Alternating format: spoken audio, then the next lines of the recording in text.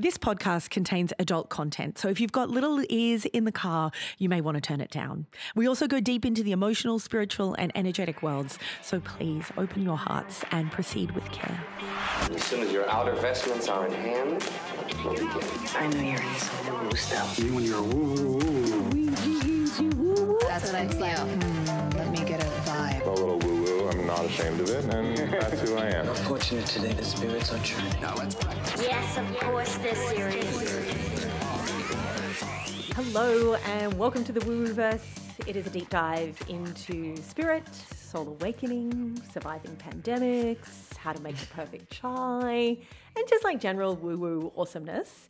I'm Kiralee. And I'm Lynette. And we are your hosts. And look, spoiler alert here, we're a little woo-woo, but we're also practical bitches. And we are just taking it day by bloody day as we travel through these wild times. Elle, how you doing amongst the madness this week? I'm finding a lot of ways to put my thoughts to the side, and I'm focusing on what's in front of me. Yeah, I'm keeping it simple, keeping things really ordered. I've noticed my OCD has come out a little bit. I'm reorganizing some cupboards. Yeah, nice one. Cool. My stress baking is continuing and it's turned vegan now. So that actually I'm really pleased about, that I've gone from regular baking to vegan baking. But now I've turned into a bit of a feeder. So I'm living on a property. I'm very lucky actually. I live on a property that's got 3 separate houses on it. So there's actually 6 adults. No, 5 adults and various amounts of children who come and go on this property that I'm on. So I'm alone, but I'm together, which is lovely. And I've just become a feeder because I'm baking all this stuff because I'm stressed that I can't eat it all and I don't have a freezer. So I've just been supplying sugar to children that has not been asked for. And then has to be managed by another adult rather than me. Oh, and that's it's not kind. Well so, yeah. My children and I have tried to have some agreements around sugar during this time, but a can of Milo might have slipped in somewhere along the line, and that had the a party few started. Crazy hours. Yeah. Yeah. I think little people this is really affecting them too. And they're not politicians. They're not in positions of power. None of the pandemic response has been crafted around the needs of kids. They're kind of missing out a little bit, aren't they? Oh, Jacinda Ardern, she's really great. Yeah, she does all right. But most places aren't thinking about the effect this is, and the mental health of children and the effect this is having on them. And do you know what's interesting? I was talking to a psychologist yesterday and she said to me that after the Christchurch earthquake and Hurricane Katrina, they stopped school for a term. There was no school. They just stopped. And they actually found an increase in the rate children learned once they returned to school. So they just let them have the space, sit with the experience, go do what they needed to do. Obviously, you're learning every day anyway, being at home, being with your people, caregivers, going through the big experience, whatever that may be. And there was actually growth after it, but there is so much pressure if you have children at home at the moment to be running these online learning programs, and that's actually really, really stressful. So the can of Milo was probably warranted. There was a great meme going around not long ago that was like, what a time not to have children. And I'm like, oh my God, I genuinely feel pretty good about my decision to not have children. And at the moment, I feel really good about my decision to not have children. That can of Milo is just all for me, quite frankly. I don't have to share it with anyone. And it's fantastic. Look, so at the same time as all of this big stuff is going on collectively and consciously, subconsciously there is massive shifts happening on Earth at the moment. And as part of this worldwide collective shift, dreams have become a bit of a thing for a lot of people, haven't they? Pandemic dreaming is a thing. Yeah, so much going on with sleep, connection to other states of beings and imagining. Have you had any pearlers lately? Have you had any really excellent pandemic dreams? Well, I actually had been noticing the increase of dreaming and remembering the dreams and what they call dream lag the next day quite a few times. Like when it comes back later in the day? Yeah. Yeah, so it sticks with you. And that's a thing because you're still processing the mental energy of that dream. But the biggest one I had recently, which really caused me to go, what's going on here, was I was in the backyard in a dream with my family, and in the corner there was this massive, almost anaconda-like python, and it looked like it was kind of flipping around on itself, and I was a bit distressed. And then all of a sudden it started eating its own tail. Yeah, and I was wow. holding the soccer ball, as you do. Mum times. And I was looking over and I was thinking, why is that snake eating itself? And it just kept chomping more and more of its own tail. And then I thought, I feel quite safe that it's doing that. So then I played a whole game of soccer. And then halfway through the soccer game, my partner said, oh, it looks like that just took care of itself. And then we just both looked at each other like thumbs up and then kept playing soccer. But I woke up going, that was with me all day. I like that looks like that just took care of itself. What about you? Look, I actually recently incepted somebody's dream. What? Didn't mean to, but totally happened. Wow. I needed to buy a car because I live in Australia now, apparently, and you need a car to get around. So I was in the market for a car. You are personally keeping the economy going. Single-handedly. Dressing gowns and cars. So I found a car through a friend of a friend. She was asking more than I had. So I'd met her, I'd done a test drive, we had a phone chat later on, and she said, this is how much it is. And I said, look, I can't do that. This is the most I can go to. I can pay cash, sleep on it, and see how you go. And if you want to, I'll come for another test drive tomorrow and we could do the deal on the spot. And just left it at that. And so then I went and did the test drive the next day and knew I wanted the car, like wanted the car really badly, knew it was my car. But she didn't say anything. And then right kind of at the end, when we'd done the test drive and I was like, look, how do you feel about the amount I've offered? How do you feel about that? And she said, look, I had a dream this morning. You came to me in my dream this morning and I was giving you the car and I was feeling really good about it and I was feeling really good about the price. So yeah, you can have it for that price. I was like, score. Jedi mind trick. Total Jedi mind trick. Yeah. Yeah. I also had another dream actually that was really, really interesting. And this is one of the dreams that I know means a very big turning point is coming. But I was somewhere in a very old flat, an apartment that I used to live in with people. And in walked all four of the members of U2.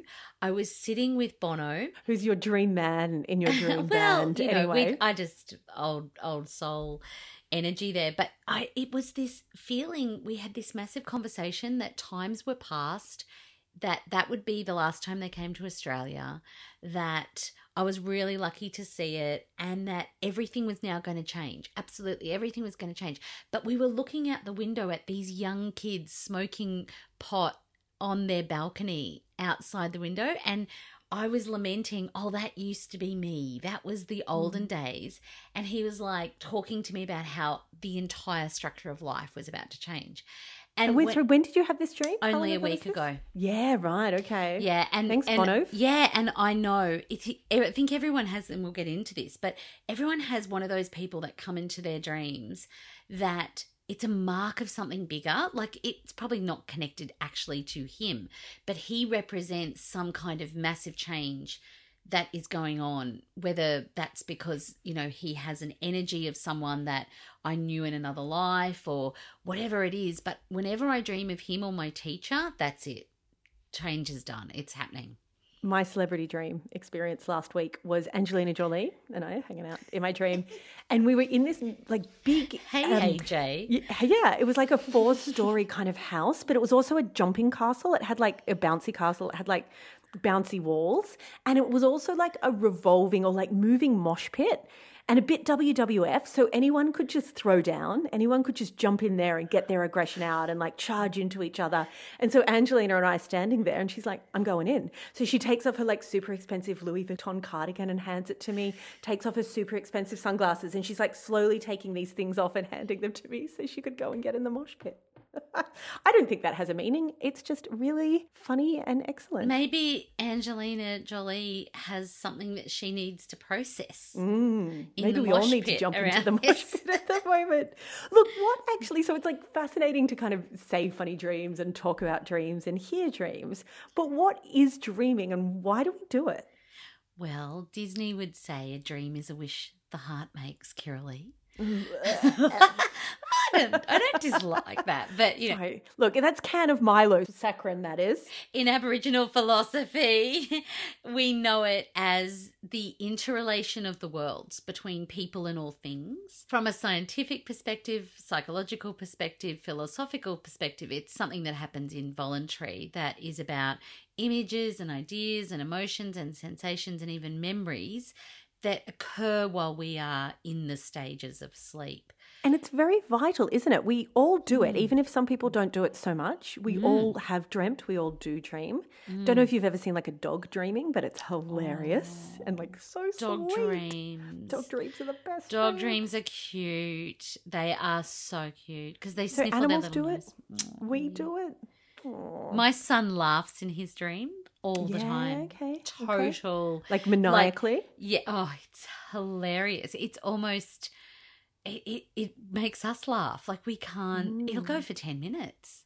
I've got a friend who goes the other way and she has night terrors and it's My brother has bad. night terrors. Yeah, it's really confronting and upsetting while it's happening in the dream space. And then when she wakes up and then there's like fear of going to sleep connected to having kind of dream trauma and sleep trauma. This is why we need to talk about this because this is such a huge thing for people. Like we often talk about what happens when we're awake, but it's very rare that we take the time to have a think about what this whole other hours of our day. A third of our life. A third of our life. So if you live... Yeah, if you live to 90, you've been asleep for 30 years. Oh I so have not been asleep as a mother of 3 children. I have not slept that much. I am so pleased that we are talking about sleeping because this is my forte. This is where I get the gold medal. My family just sleeps. My mother sleeps. My sister sleeps. We on Christmas Day, we all have a collective nap in the afternoon. It's really our love language, I think, and where we really connect with each other. And I can do it as easy 12 hours. We are so different in this, aren't we? I send emails at 2 a.m. I get emails 3. from you at 2 a.m. Yeah. I don't sleep. I'm working while Dolly Parton is channeling new material because she works also in the wee hours of the morning 5? when it is quiet and still. No, she actually. No, I'm 9 p.m. till 5 a.m. 9 p.m. to 9 p.m. That's so funny. Yeah, I have never been a massive sleeper. My mother is not a massive sleeper. Yeah, I do my best work probably sometimes after 11 p.m. If you really want to see evil Kiralee, you fuck with my sleep. Yeah, there are 2 types of people. My partner's a bit like that sometimes. And if you get me too early, you wake me up, you deprive me of my sleep, and the shadow arrives. And if you want to see lovely, happy Kiralee, you just let me have an afternoon nap, and then good times. It's good times for everyone. Isn't it amazing? This is so interesting. I love this topic because I think it has so much to do with our subconscious, our energy field, and also the concept of what we're using all that time for. As well. Well, yeah, because we sleep as a physiological need. It's our dreams have psychological aspects to them as well. But shamanically, something happens when we sleep and when we dream. It is a process or a portal to touching other worlds and having energetic experiences. Do you know that a lot of dreams only last between 5 and 20 minutes? Yeah, right, but it feels like a lifetime. Yeah. And about 95% of your dreams are forgotten by the time you wake up. That hurts my feelings. I want to remember them all. There are so many big experiences that happen in that phase, but you're completely unaware of them. Shamanically, we see that time as where you are either resting and rejuvenating the energetic system. So you're completely in sort of a shutdown, low computer mode where everything is being refilled, which is really what I think we should be using the majority of it for. And then the other aspect of that is that it's the dreaming space where we are connecting into that other dimension, those other aspects of ourselves, and a lot of healing can take place, and also a lot of communication, a lot of sorting can take place as well. I feel like sometimes as well it's a bit of an alt control delete for the brain. You know how that cleans the computer out and then everything runs a bit quicker? I feel like our dreaming space, that can be good for us as well. Just run through it all, alt control delete, shift it through, make space. And perhaps heal, come to terms with. It is true that different people can alt control delete during waking hours or quicker than others who need more time in that process. Some of us are just lizards and we just need to sleep all day. It's fine. My partner talks about this thing that happens to me sometimes when I'm channeling. He calls it Snoop Dogging. And it's kind of like where I'm awake, but I'm so far out channeling, I'm kind of not completely in my body, and my eyes kind of look like I'm asleep, but I'm not really. And that's terrifying. Yeah, he says he knows not to touch me in that state. If I'm channeling an email or whatever and I kind of go into that Snoop Dogging space, he just kind of leaves me there until because I'll just come back. Like I'll just arrive back and then just start typing again. It must be quite strange to sit next to. When my channel was first opening up and I was still a baby, I was still learning what I was doing, and I wasn't closing things down properly at the end of channeling, I got it under control pretty quickly, because if I didn't close things down properly, it would just come through in my sleep. And there were a few nights where I had to wake up and go, shut up. Then the guides saw evil Kirili, because I was like, da. Like, I'm asleep now, stop talking, leave me alone. Okay, fine, I'll close it off. Because I was just connecting and it was so easy for them to come through while I was asleep. Okay, so that's actually happening to a lot of children and a lot of people who are naturally psychically open through these upper channels. They are not at all closed down into that gold bubble. They're not at all shutting their shop. So the lights of the runway for psychic connection are open all the time. Yeah, and that's why that closing down experience is so great. The other thing about this shamanic concept that there is earth planes and dimensions and they can be accessed through sleep is the concept that when we go under anesthetic, and anesthetists are fascinating people because they understand this whole conscious world, unconscious world, but often shamanically we see that as going home or having a chance to be completely mentally unconscious, to have that connection with the higher part of yourself. So I'll often say to people who randomly go, I've got to go in for this operation, it's so random. I go, nope, it's not random. If this is happening, especially around a major transition in your life, this is because you're going to get a chance to go home consciously while you're unconscious and get information and connection about what's happening, what's going on, what the future holds. You'll probably come back with absolutely no memory of it, but you'll get information. And often while you're coming back, people will say, you were nattering about something, you were nattering about this. And if you wrote that down, more often than not, it'd have messages in it, because I've noticed that so much over the last 10 years. And paying attention to our dreamscape, really treating it as special, as important, as potent, as a form of connection, rather than just dismissing or discounting. Dreaming and sleeping is really a powerful way to get in contact with yourself and your intuition and your guides. And so then we get really into interesting territory when we're talking about things like astral projection or astral traveling. And it's kind of the experience where the energy body or the astral body moves into sort of a conscious state, but is separating from the physical body and is believed to have the capability of traveling outside of this plane into the more spiritual dimensions. And when we talk about planes, we're talking about levels of dimensional frequency. So we are in the physical plane, and then there are a number of sort of different frequencies into the spiritual plane. What tends to happen is people fit into two categories. They fit into the category where it just happens when they go to sleep. So a lot of people will wake up saying, oh my gosh, I'm so heavy. I feel hungover. I feel like I've been somewhere else. Sometimes there's no memory of it. Other times there is conscious memory of where that person is going. Then there are other people who talk about conscious astral projection. And that's people who've learnt to focus breathing, control the breath, deep breathing in, deep breathing out. And so there's this really deep pump that moves for about 20 minutes of getting a lot of air in, stimulating the nervous system and releasing the energy again. What happens is the person moves into what we call the vibrational stage.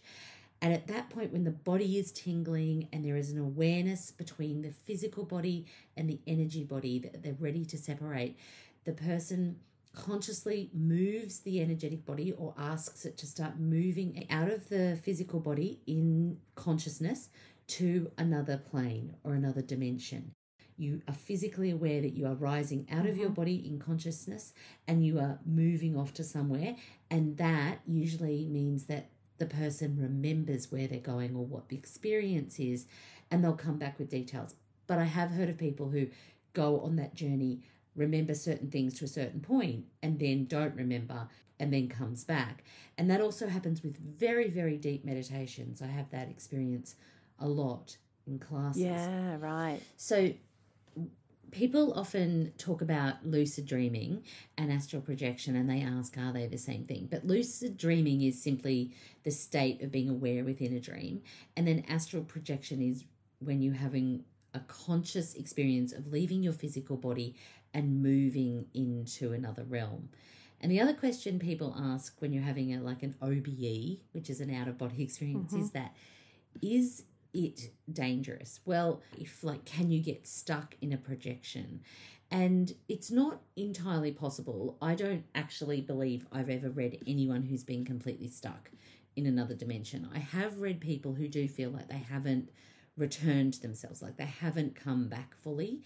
And that's something that is very important to learn how to do. So we set time limits.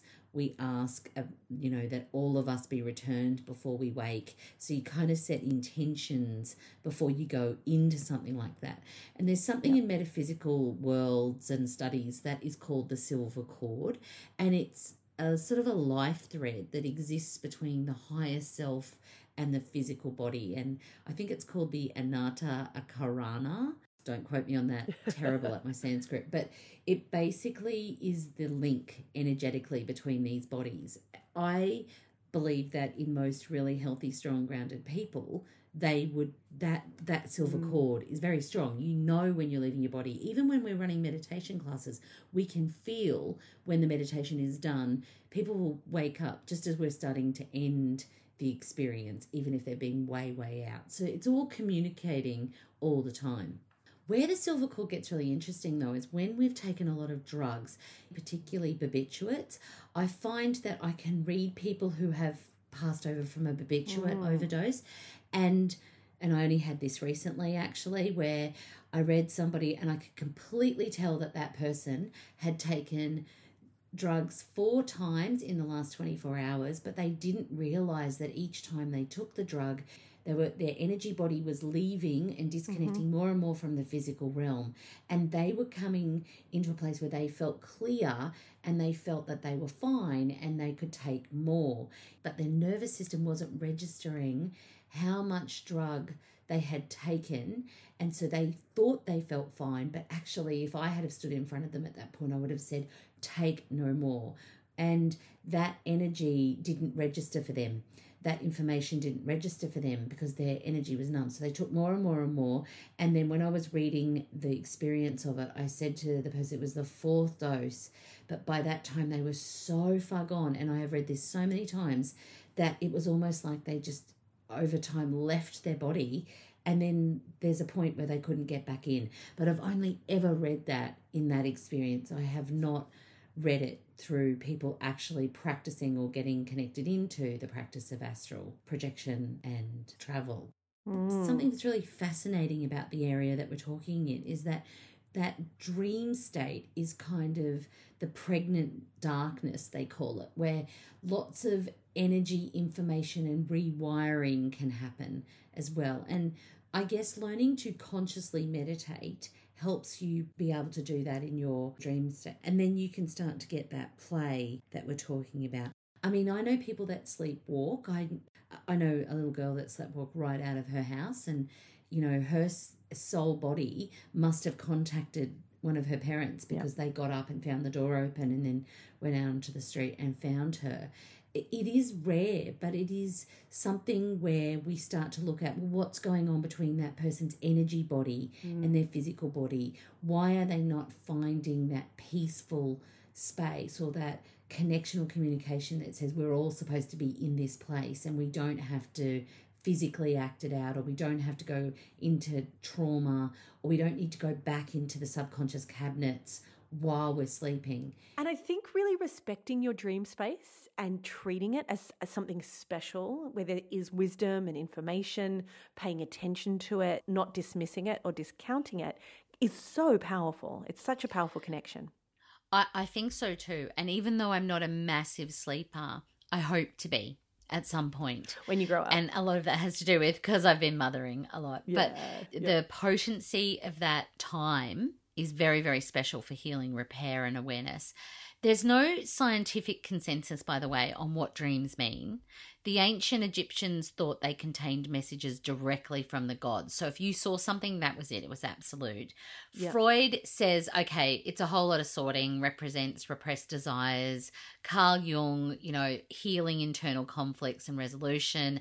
And some scientists say deeper significance around how the body is biologically and chemically resetting itself. Mm-hmm. But there's no real definitive answer yet. This is why it's such an interesting area. And that's what I like about it, because it is so mysterious and wonderful and magical, and it's like the Wild West, or like the last frontier of our consciousness as well. It's amazing.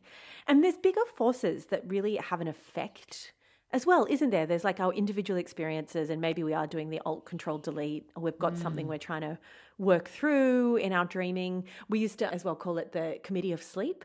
So if there was a puzzle that you just couldn't quite work out, you just let the Committee of Sleep work on it. And that is an expression, sleep on it. Sleep on it and see what comes up. Yeah, Committee of Sleep are the best. Hand it over to the Committee of Sleep. Oh, yeah. I love that. That is fantastic. Yes, absolutely. I think that is actually real energetically. You should not take this to bed with you, whatever the worry or burden is.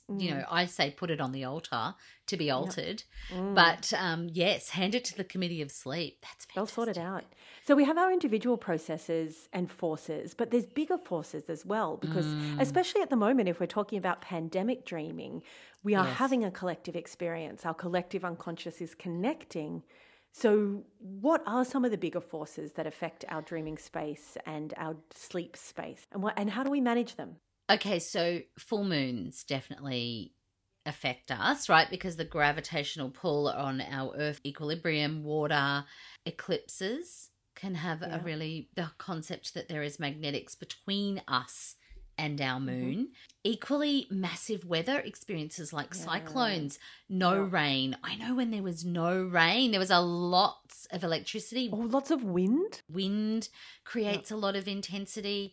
Rain, I think rain creates amazing peace for sleep. So, there's some release in ions and people often sleep better when it rains.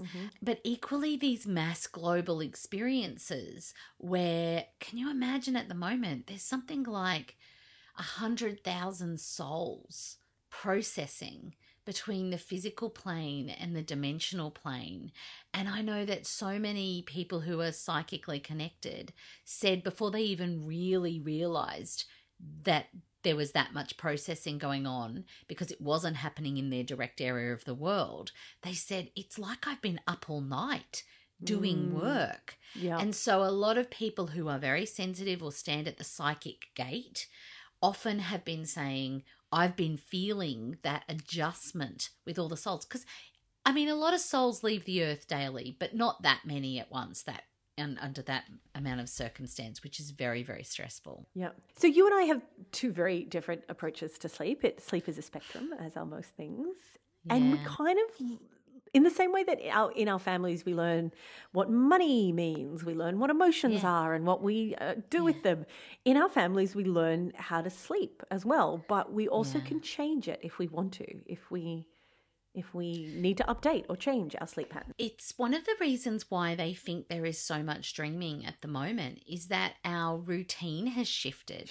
So one of the things that really dictates the type of sleep you have is the time you get up every day. So if you're having trouble getting to sleep, sometimes it's about making sure that morning time is very, very set so that the sleeping is ready to happen at that time.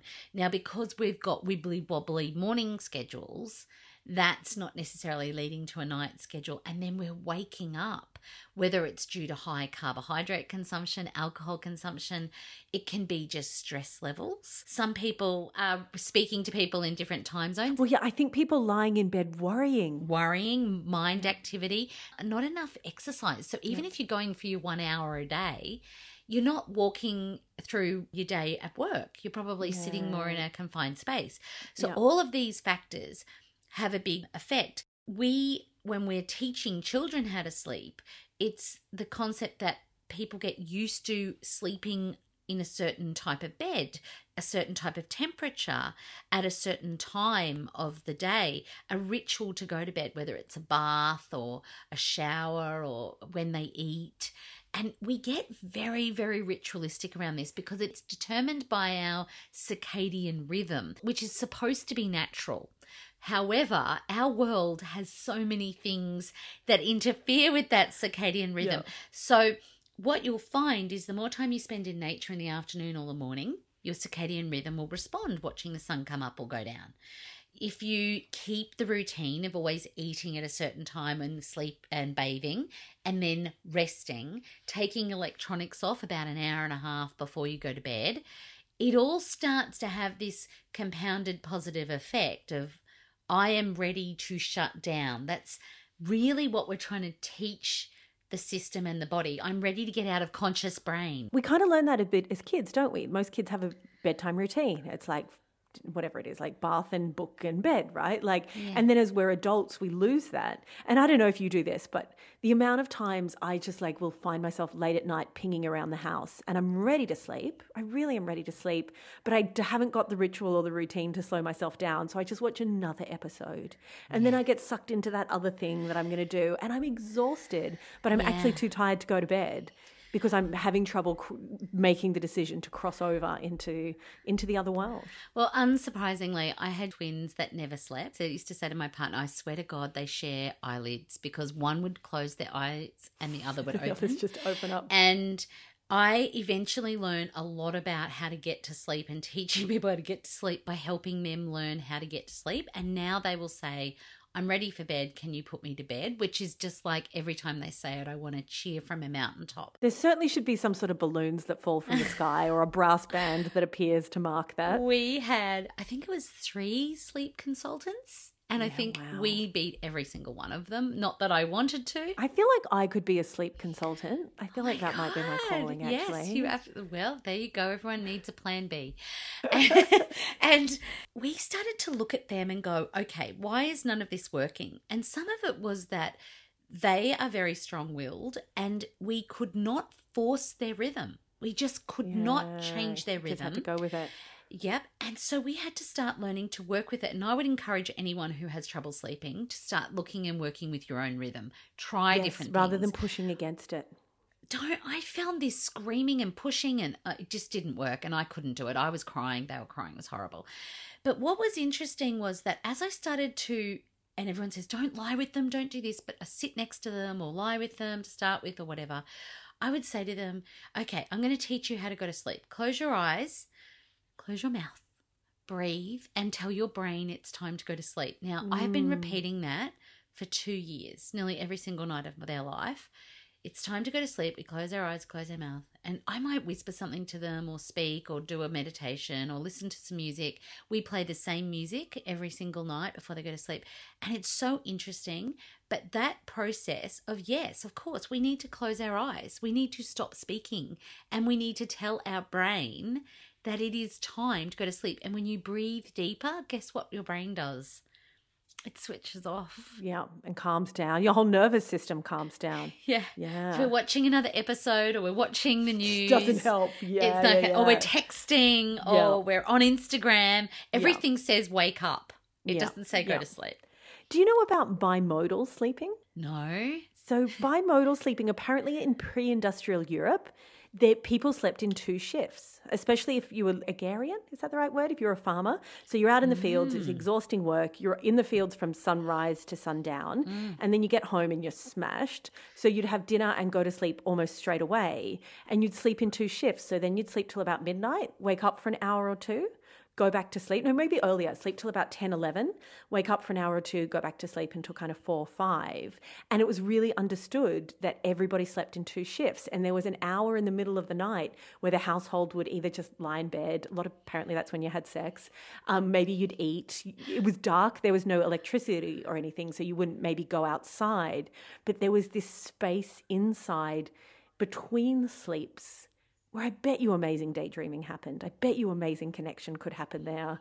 And because again, we live in this really industrial world now where you've got to get up, you've got to go to work, there's lights, there's camera, there's action. We don't sleep like that anymore. But for so long, humans, at least in Europe, they've got evidence of it. Humans did sleep in 2 shifts. Love it. Which is interesting, actually, Kirli, in this phase of pandemic energy and dreaming, because initially there were people who reported that they were sleeping better, probably because they didn't have to get up to go to work. Yep, and they were time. running more on kind of a more relaxed holiday rhythm of energy if they weren't on the front lines and they weren't experiencing some of the horrors of this initial phase. But then that turned into restlessness and discord. So, yes, I can see how we have been living in a go, go, go society without concepts of rhythms and awareness of those connections to the energy of our world.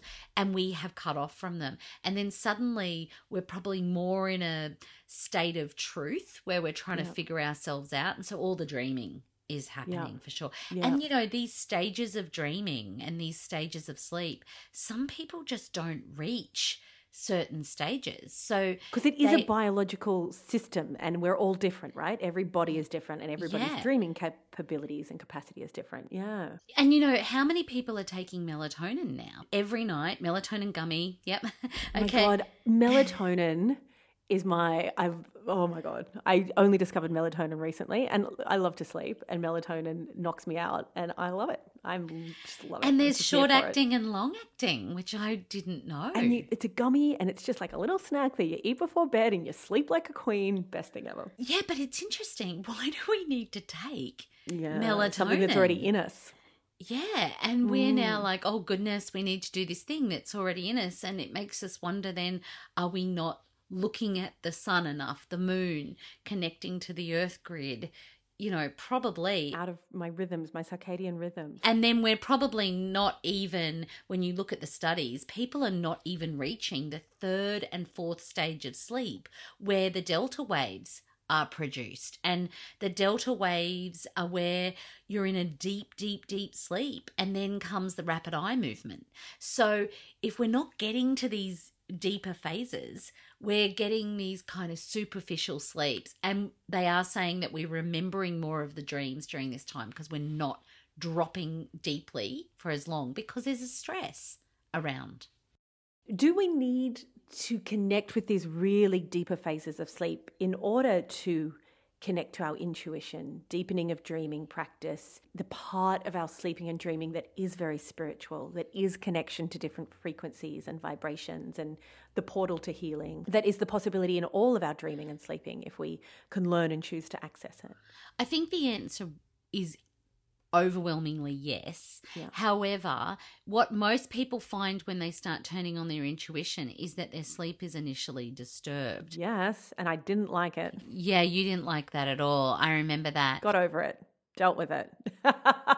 Not happy. So one of the most important and powerful things whenever you're looking at making your dreaming more conscious, or when you're looking at how you can have better sleep even, or better return out of sleep state into the physical world, is to really go back to that base chakra energy that we talked about in the very early episodes, where we have to learn to ground our energy but also seal ourselves in that gold dome, because all of that definitely sets up an energetic connection with the earth plane. So we're working with the base rhythms of the plane that our physical body exists on. And there are, we've all met them, and I used to be one of them, people who live in a body but they're not all in the body. And so sleep state is a really interesting place for people who are not all in their body, because it's kind of like the place where they go off and play and dance and be in other places. But sometimes if you don't have a lot of grounding and you haven't been working on putting sort of that energetic skin around you, it means that lots of energies can get in, and it means that the doorway to the spiritual highway can be really, really open, but you don't really know, or you haven't got a filter for what's coming in and what should be kept out. And so that can be a time where people describe very disturbed sleep because spirits are walking in, or they don't, and there's the spirits they don't know, they don't have a loving, warm feeling about, and there's almost like hauntings in dream state. So, you know, even with children who are having disturbed sleeps or whatever, I say, go back and put the gold energy in the room, ground to the earth for 20 minutes a day without your shoes on or in visualization process, and really get that set up so that the sleep state and the physical body are much, much more in a sort of protected and harmonious state with the earth plane. I do get updates in my dreams. So it's because I'm quite in touch with my intuition now and with my guides, and they do come to me in my dreams. I had a dream recently. There's a friend that I am not in contact with anymore, unfortunately, but she was pregnant.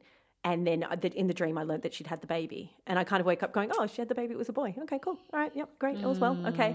And sometimes I find that, it's like it's almost like the Harry Potter owls delivering the mail in your sleep. You arrive and you wake up and all of a sudden you just know something. You're like, oh, yeah. Okay, cool. And Harry's interesting in terms of talking about dreaming, because you'll notice throughout the films and the books that his dreaming increases as he's getting more and more information from the spirit world about what he needs to do. Equally, his remembering starts to come through in his dreams too. So there are different kinds of dreaming. One is getting information, the other is remembering. Yeah, and there's if we want to really talk about our favourite TV and literature characters who have dreams that really help them, Buffy the Vampire Slayer has prophetic dreams. She gets a lot of information about what's coming next from her dreams, and we can too, right? I have massively prophetic dreams, but they're very different in colour, and I wake up feeling very clear about them, almost to the point that I could write every detail, whereas when I'm just sorting information, it's a lot more blurry and weird and jumbled. But prophetic dreams are like you could shoot it like a movie. Yeah, right. And do you know that they've done research and there are 55 themes that have been identified as major themes of people's dreaming? And they're hilarious. They're not all what you would think. What do we dream about? So one of the top ones is school teachers studying and authority figures. So is that a bit of a stress dream as well? Is that oh no, I have to teach this class, but I'm not ready? Or all of a sudden I'm giving a speech and I'm not wearing any pants? Or is it more maybe it's got to do with that was a place where we felt most we could be exposed or we'd lose control, because, often you can stand up and start reading or you get pulled up in front of a whole group of people. But it's interesting that it's not job or workplace. It's actually back at school. Being chased or pursued is the other one. Won't surprise you, but sexual experiences are up there. Look, just going to put this out here. I orgasm in my dreams sometimes. And I sometimes wake up orgasming. Not as much as I'd like to, but I do occasionally wake up in the middle of an orgasm being like, didn't plan for that, don't quite know how that happened. I don't think that is as rare as you think it is. I think a lot of people have that. Bodies. How good are they? How great Bodies are they? Are the best. Falling? Have you had a falling dream? I often fall falling in my dreams. Tripping. I'm very clumsy, so in my dreams a lot I trip and fall over. It's just real life blurring into dream life. Arriving late. I'm always late, so whatever. So I have these radio stress dreams where, because I worked in radio for so long, that's where my stress dream takes place. And it's always that the song is about to run out and the next song isn't quite ready to go, or you can't get back to the studio and there's going to be dead air. And I haven't worked in live radio in 15 years, and I'll still every now and then have a radio stress dream and wake up so relieved that actually I don't work in radio anymore. It's not a problem. The song can't run out. But when you're in it, it's like that obstacles. You've got to be somewhere, and obstacles just keep getting in your way and you can't get there. Yeah. I can safely say I've never had a dream about arriving too late. Ever. Great. One of the next top ones is a living person that is dead or is passing in the dream. Dreaming of somebody who's alive now, dying? Is that what that is? Yeah, yep, okay. Yeah. Then the opposite, a person who's passed being alive again. Oh, I love it when the people who have passed come into my dreams. There are actually ways that spirits do connect, and it's usually the first way once someone's passed. Once we're calm enough, once we're in a space that we're not thinking necessarily, I want to connect. As soon as our conscious mind can let go, that's often one of the first ways a spirit will connect. And I think it's worthy of saying a living person being seen as passed in a dream doesn't always mean that person is passing. No. In fact, it's usually there's a change in the relationship, change in the energy, change in the person. When my Granny Pat was dying, I was in Berlin and she was in Australia, and we knew that she was on the way out and I wasn't going to see her before she got to go. So every night before I went to sleep, I'd just say, Pat, if you want to come and say goodbye to me, I will receive you. And it took me about 3 or 4 nights, and then she turned up and we got to say goodbye to each other in my dream, and we hugged each other, and oh God, I'm going to cry. And it was so beautiful, and that's how I got to say my goodbye. Even though I was on the other side of the world, I got to farewell her. My family used to have a dog, a Staffordshire Terrier, who we loved very much, called Soccabella Macarella Funny Fella, full name. And people, how do you go calling Soccabella Macafella Runnivella at the park? Soccer. Just soccer. But he used to get postcards from all of us because we were older by the time he was old, and we used to send postcards to him from all over the world, and he used to have them stuck in his dog kennel. And whenever he comes to visit me in the dream and is barking, I just wake up a blubbering mess because he's like, hello there, little sir. Anyway, flying is another dream. I love it. Yeah, some people are really into the flying dream. I used to have them when I'm younger, but not so much now. I lucid dream. And so in lucid dreams, I've realized I either fly or eat. They're the only 2 things I can think to go to when I wake up in the dream and I realize I can do anything. Yeah, it's always either flying or eating. I'm not very creative, but I love it. Any of my prophetic dreams, I'm lucid dreaming. And lucid dreaming, for everyone out there, is where you are in management and awareness and control that you are dreaming in the dream. And a lot of people will say that about flying dreams. But I think there is some big dreams that people have that are collective, where we're eating food, spiders, being killed, losing teeth, swimming, being nude is another big one that rated high on the list. Yep. Violent beasts, snakes, having magical powers, finding money, seeing yourself in a mirror. I thought that rated really highly. Yeah. Yep. Seeing an angel. Wow. That one was a big in children, apparently. Yeah, okay. Seeing and being an object was one of the most abstract on the list. That is. Have you ever been an object? No. Like I'm a hairbrush or something, or I'm I am the salt and pepper shakers. You are the refrigerator. Oh wow, no! But I'm looking forward to when it does come. I am a clear quartz crystal. Yeah, me too. I thought exactly the same thing. I thought, oh, what object would I be? As long as I'm not the toilet seat, I'm fine. I can handle it. Talking about lucid dreaming. It's so powerful, the idea that we can be in control of our dreams, that we can learn to be so comfortable in the dream space that we can start to exercise our will and then use that dream space really actively for our own healing, or flying, because I'm, again, not very creative, our own healing, our own enjoyment, our own pleasure, our own exploration. It implies that we can then start to do that in our day-to-day life, in our waking life as well. Yeah, and again, to bring back Harry Potter into our conversation at the moment, because we're all obsessed with it.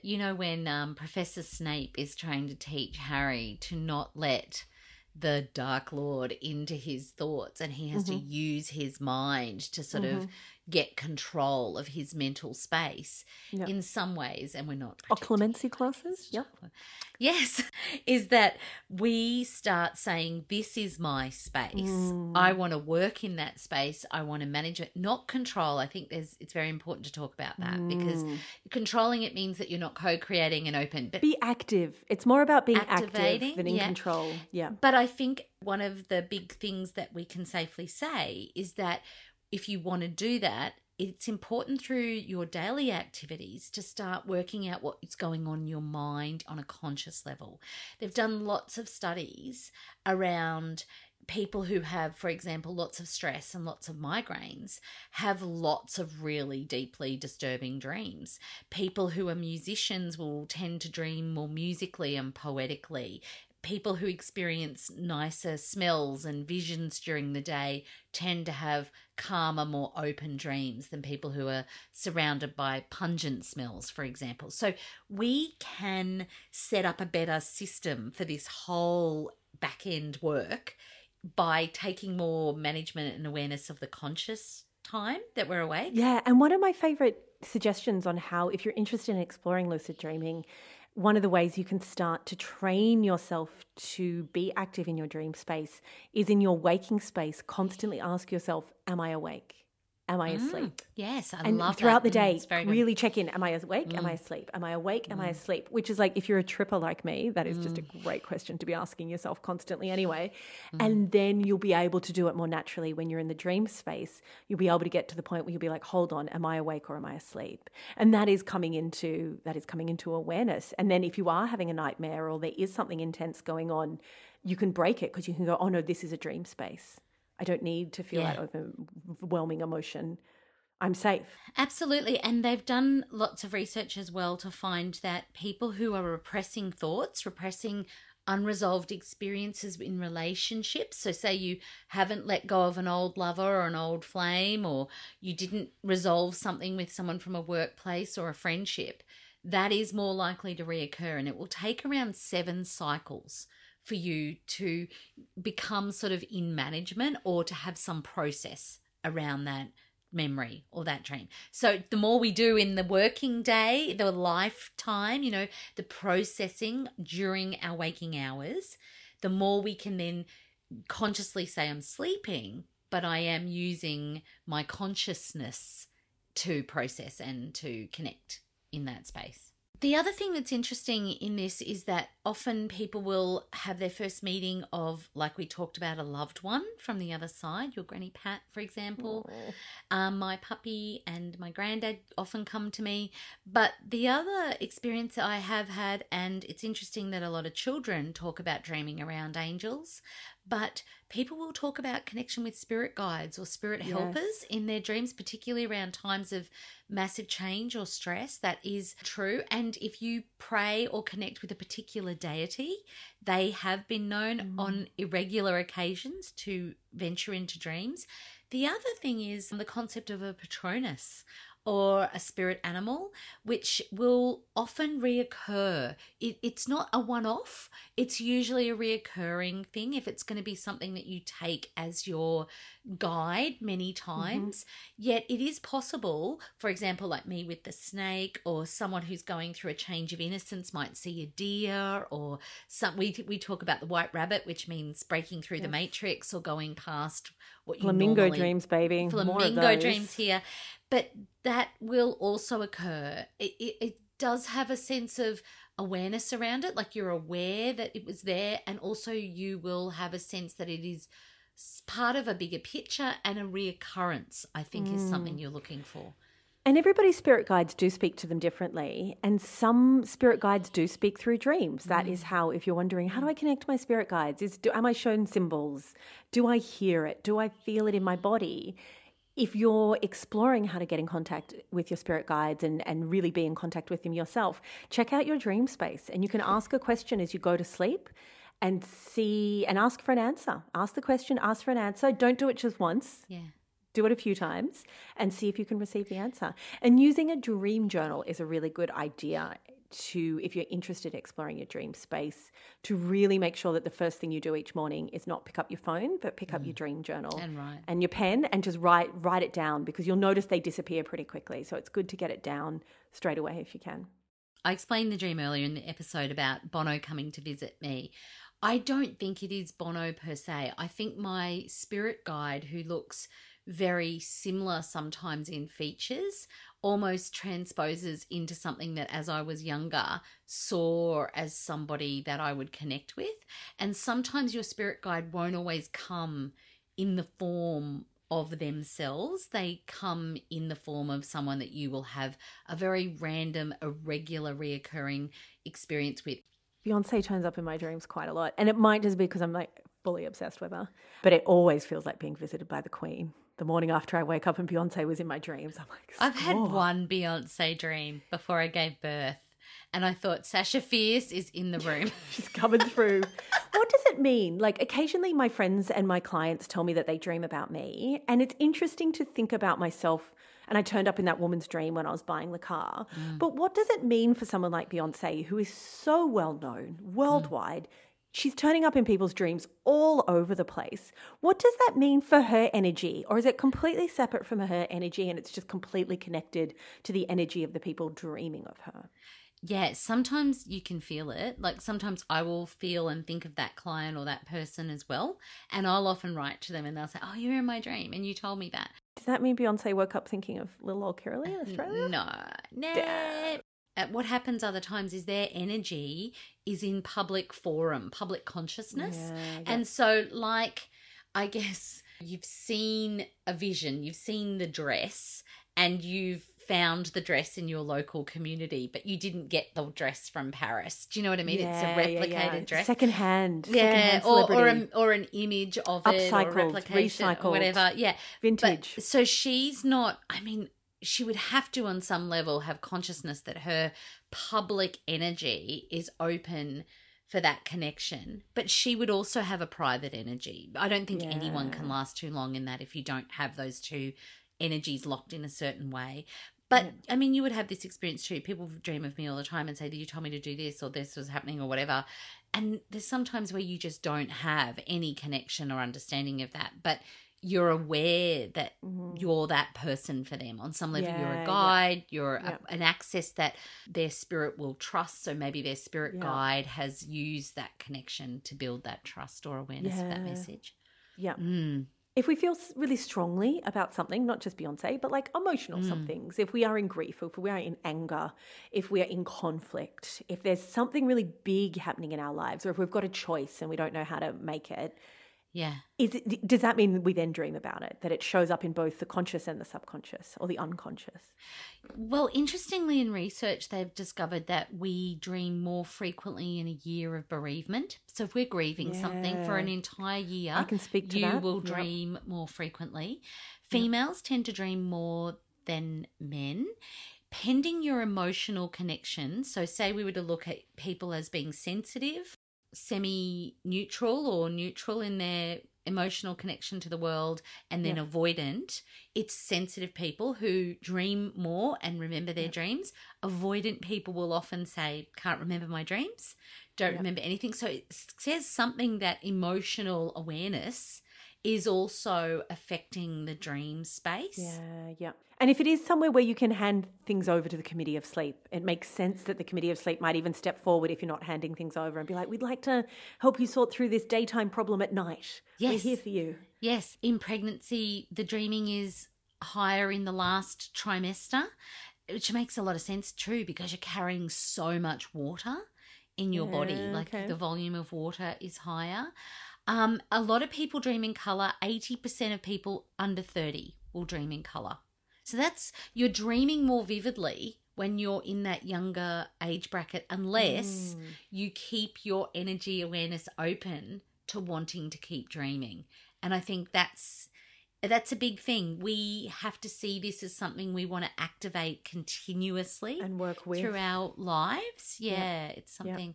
So if we don't process our emotional charge, it can end up in that nightmare energy. Yeah, let's talk about nightmares. What's the difference between dreams and nightmares? So a dream will generally have a positive structure or take us on a journey of meandering. But a nightmare is sending a chemical frightening reaction through the system, and it wakes us often in, like, some people have even described like the paraplegia during a nightmare. Yeah. And waking up and not being able to move. I've had that. It's terrifying. Yeah, when you wake up and all of a sudden your body just doesn't know how to move anymore because it has shut your limbs down so that you don't act out your dreams, and then it hasn't caught up quick enough. But you don't know that. You just wake up in a body that won't move. It's awful. Especially if you're coming out of a nightmare and you want to move. Yes. And then you're stuck. It's like, oh, it's not good.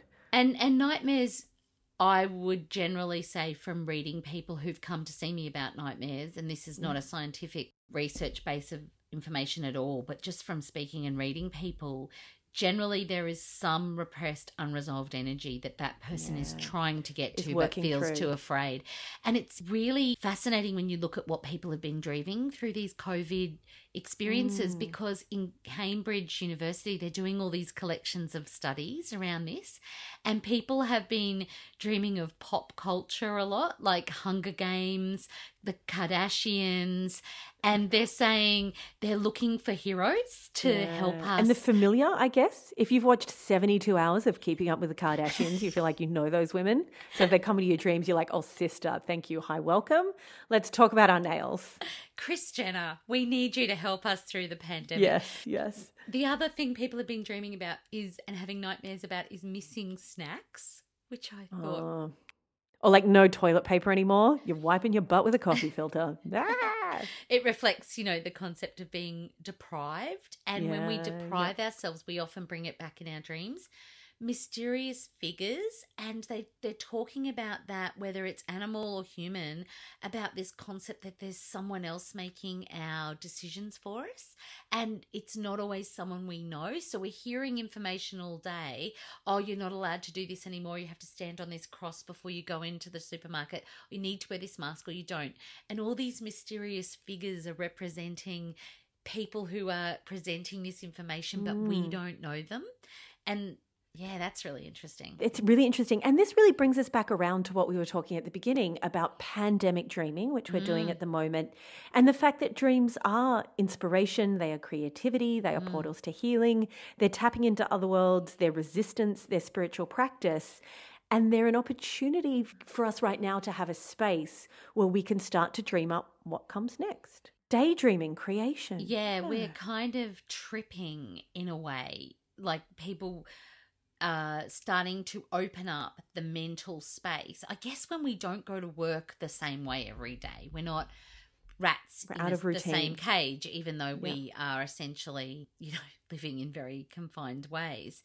We mentally have had a shake-up, so we're now starting to let in new ideas, new thoughts, new ways of being, like even making telehealth appointments. And of course, they've always been on the cards, but the level of speeding up around that has been phenomenal. So we're learning new things really quickly, and we're coming to grips with new possibilities, and that is feeding in to what could be next. And new paradigms. We can't dream up the new world using the same rules and tools as we had in the old world, especially the busyness, the pull yourself up by your bootstraps, the grind culture, all of that was exhausting. It was so toxic. None of us really enjoyed it. We've now a lot of us now have a break from it, and we need to tap into the power of dreaming and soft and space and other worlds and inspiration to dream up what comes next, because we've never seen it before. And we need to get those ideas from somewhere, and we can't get them from the past. We need to get them from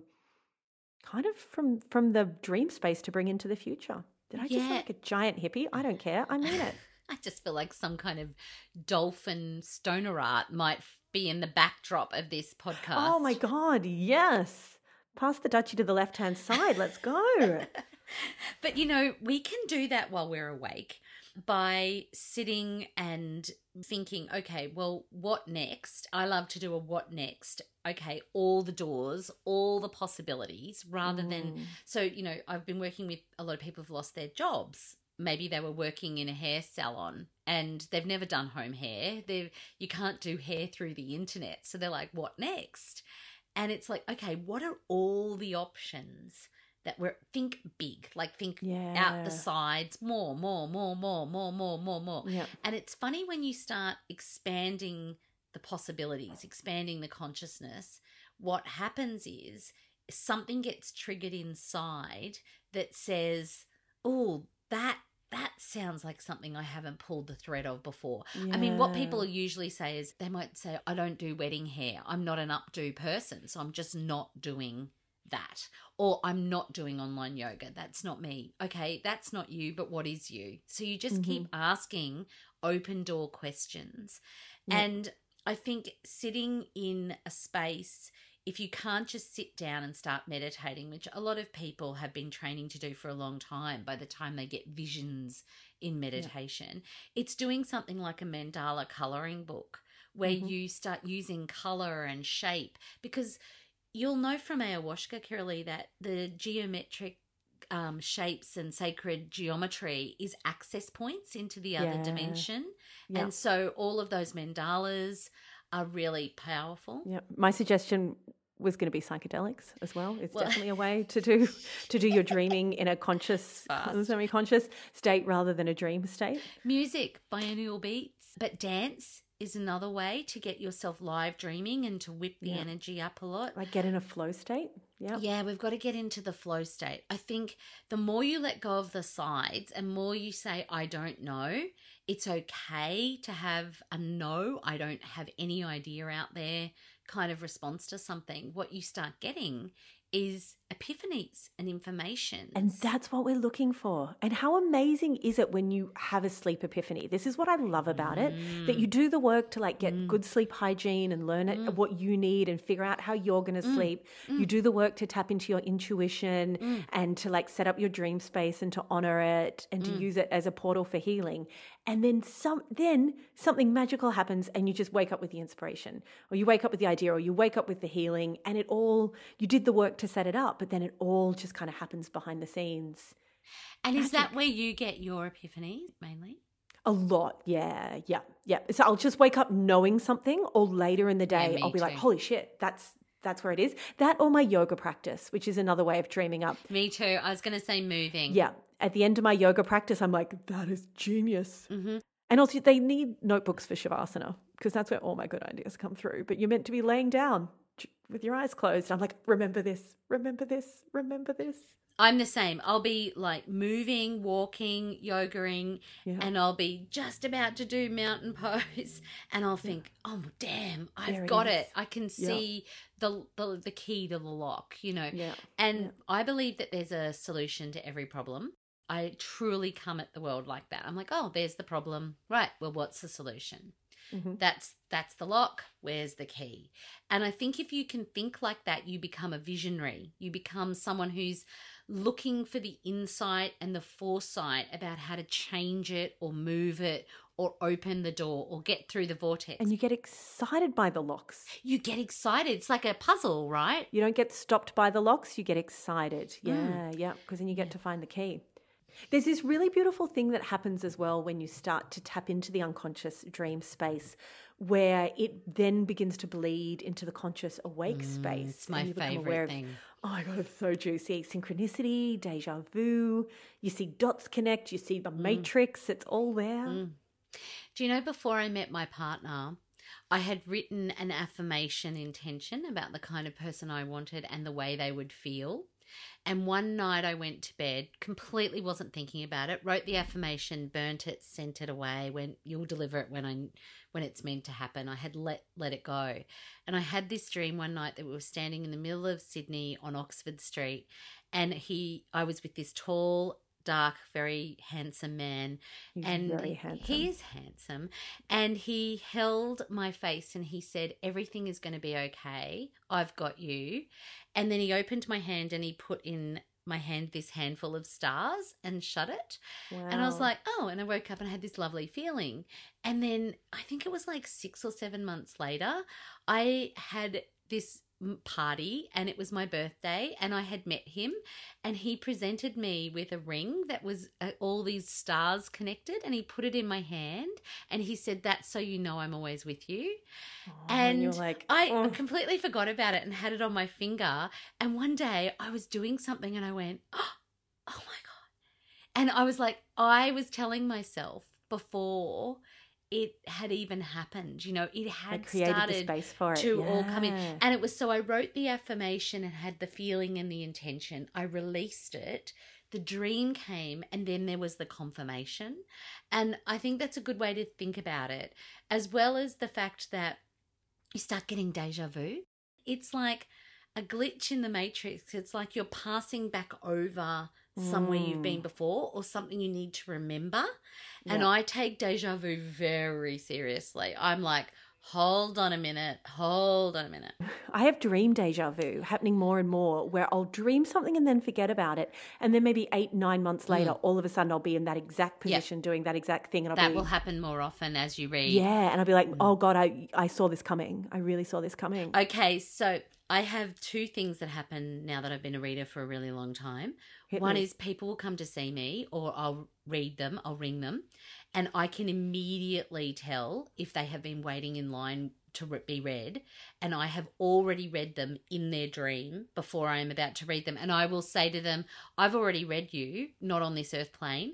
I can tell you this, and this was information come through in that dream that we've connected. I already know you. You don't even need to tell me about you. Blah, blah, blah, blah, blah, blah, blah. Yeah. The other thing that happens is I'll be teaching something or I'll be delivering something, and I will already see the teaching or the way that person is going to move through it before we've even got to that place. So it's almost like they've been learning it or connecting with me a long time before we get to that place, because it's been impossible. Magic. And often that long-term connection is built from a very deep spiritual dreaming space. There's just it's almost, as a reader, you're in multiple places at once, in multiple dimensions, doing a lot of things, a lot of work.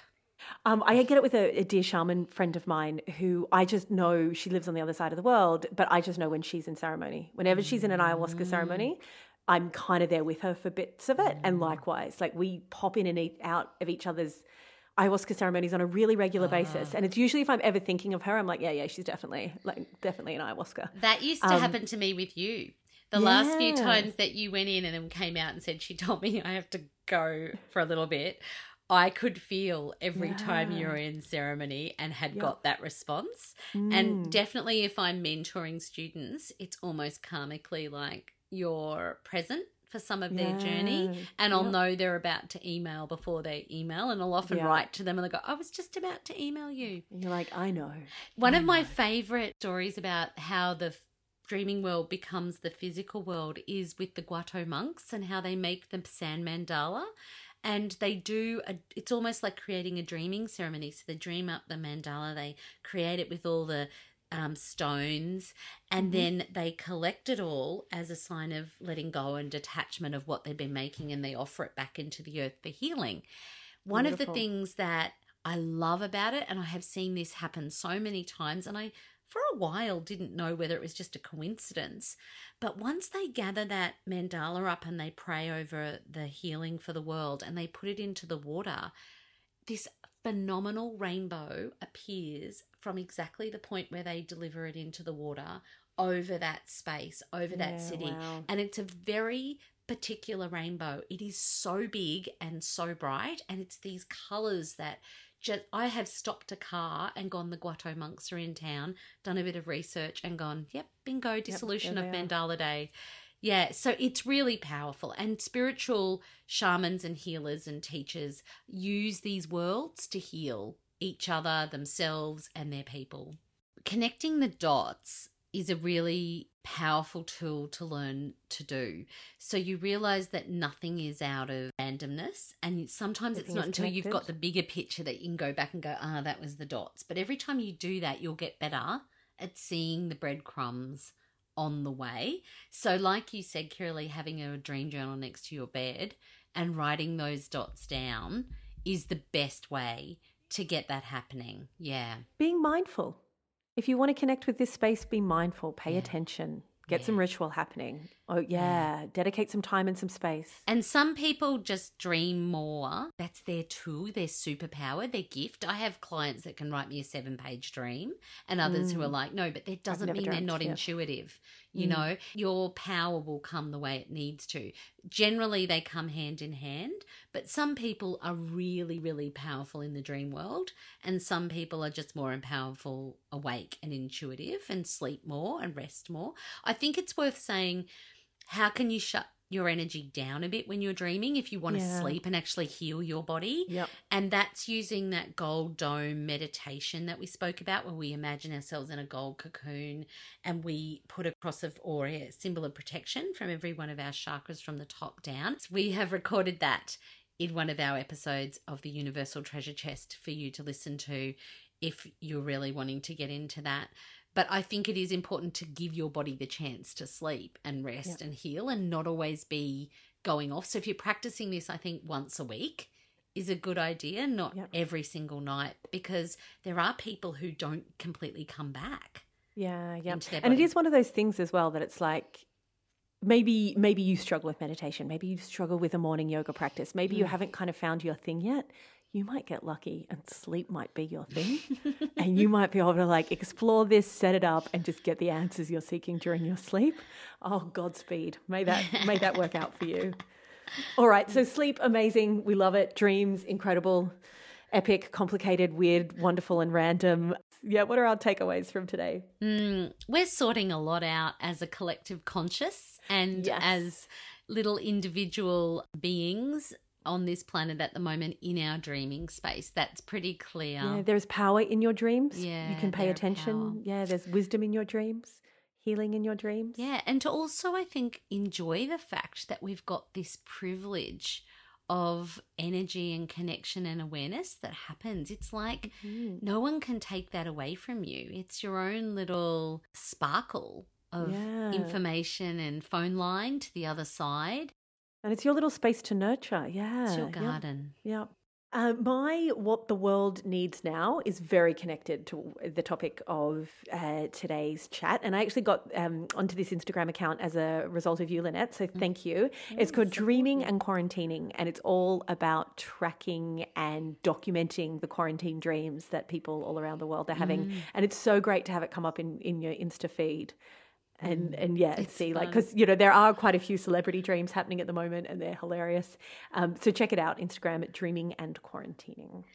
And mine is, I'm going to recommend two things. One is a piece of obsidian, black obsidian. If you've got a piece of black obsidian, it's a great idea to put it under your pillow, under your mattress. Some people just chuck it in the bed with them if they're not sleeping with anyone else and just put it down the bottom. And it anchors and supports and provides a gravity around you. And the other is a mandala book, like a book of colouring mandalas. If you've never coloured a mandala, you'll be like, what? I currently have my skeptical face on, but go. Yes, go. We often start there, but you'll get there.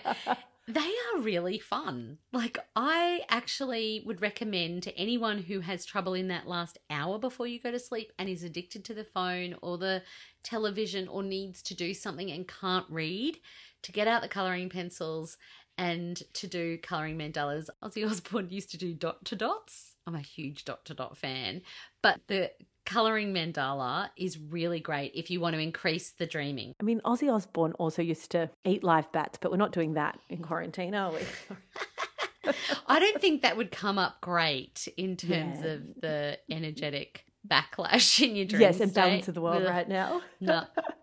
But definitely the mandala is a way to access the energies of increased dreaming. Sure. Great. Thank you so much for listening to the episode today. Thanks so much for being here with us.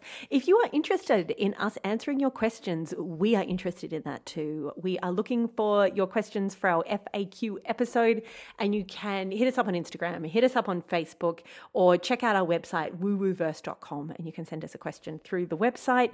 Please rate and review us 5 stars, handful of stars. Everybody loves it. And write a review. It helps people find the pod. It helps us share the love, and it helps the whole squad vibrate higher. So thank you for that. And Elle, support you. Support you, sweet dreams, everyone. I actually think I'm about to have a nap now. It's going to be great. Thank you so much for listening to our podcast. The Woo Verse is recorded and edited by our incredible super producer, Dan Zivkovic. We love him.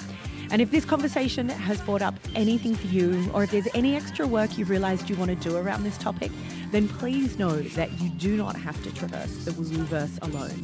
We encourage you to build a support team around you and to do what you need to do to take really good care of yourself, because you're amazing. So be good to you.